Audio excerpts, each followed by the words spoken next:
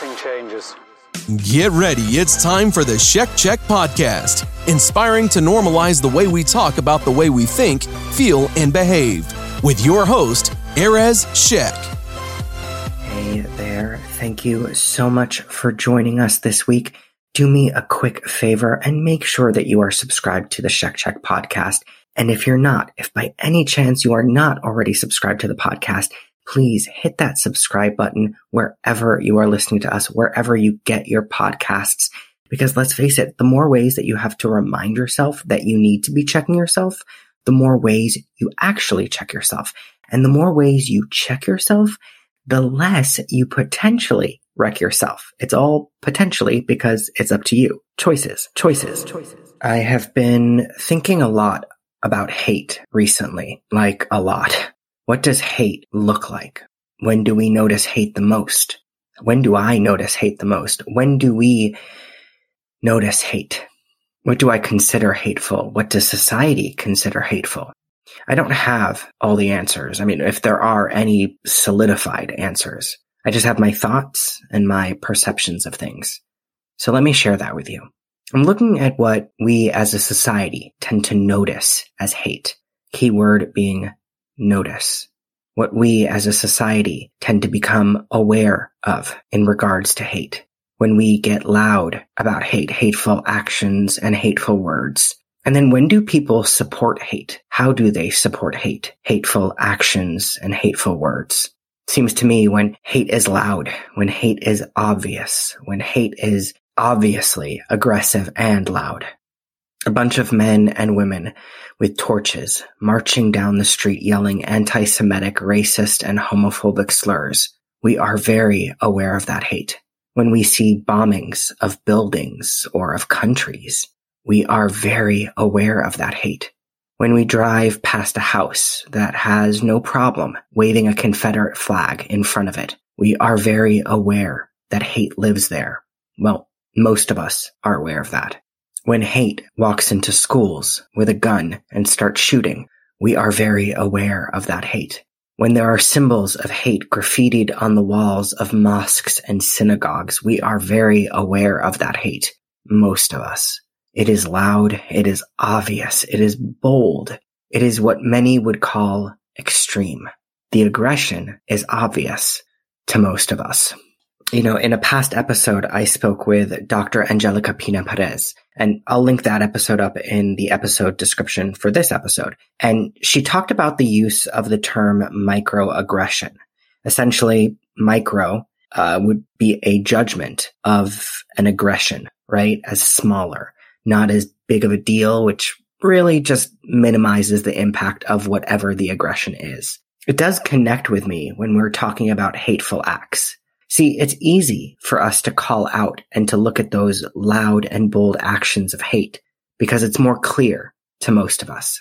And yet what I keep going back to is that we might look at those acts of hate, those aggressions of hate as our biggest problem, right? Those loud and bold aggressions of hate is when some of us notice, when some of us speak out, when some of us march, when some of us come together as communities, united, at least for a short period of time. But really, it's all the unclear acts of hate that are our biggest problem. And by the way, I said unclear with quotation marks around it, just so I'm clear.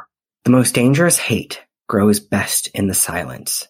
As it grows and strengthens, we debate, avoid, and look only at the hate that is clear and loud to us. An explosion cannot exist without all the parts and the environment that put it together, that created the ability for that explosion to take place. We might not even know how or when we are contributing to the acts and words of hate, when we are enabling acts of hate, words of hate, no matter the judgment of its size. When we passively let them slide or go by, when we defend the character of the person instead of holding them accountable for their actions and their words. Again, no matter how big the hateful words or action is, if you're judging it, no matter how aggressive it is, no matter who heard it or hears it, no matter if it's seen by most or not at all acts and words of hate matter. The loud and the obvious is easy to condemn, but it is the morsels of hate, intentional or non-intentional, that float in and out of our lives. They are the infection. That is what needs treatment. What will you do to look at and for the less obvious things?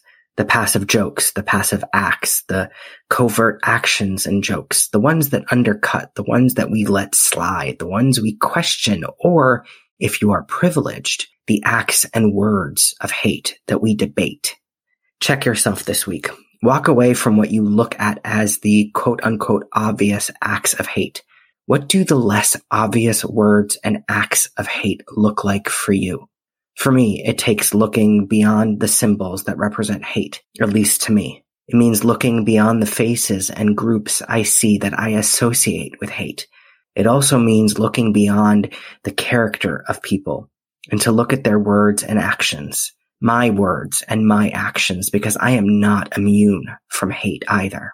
I say that actions speak louder than words, but the words we speak, the words we choose to use, those are choices. Those are active choices we make when we choose the words and we choose to speak them. Something to think about this week.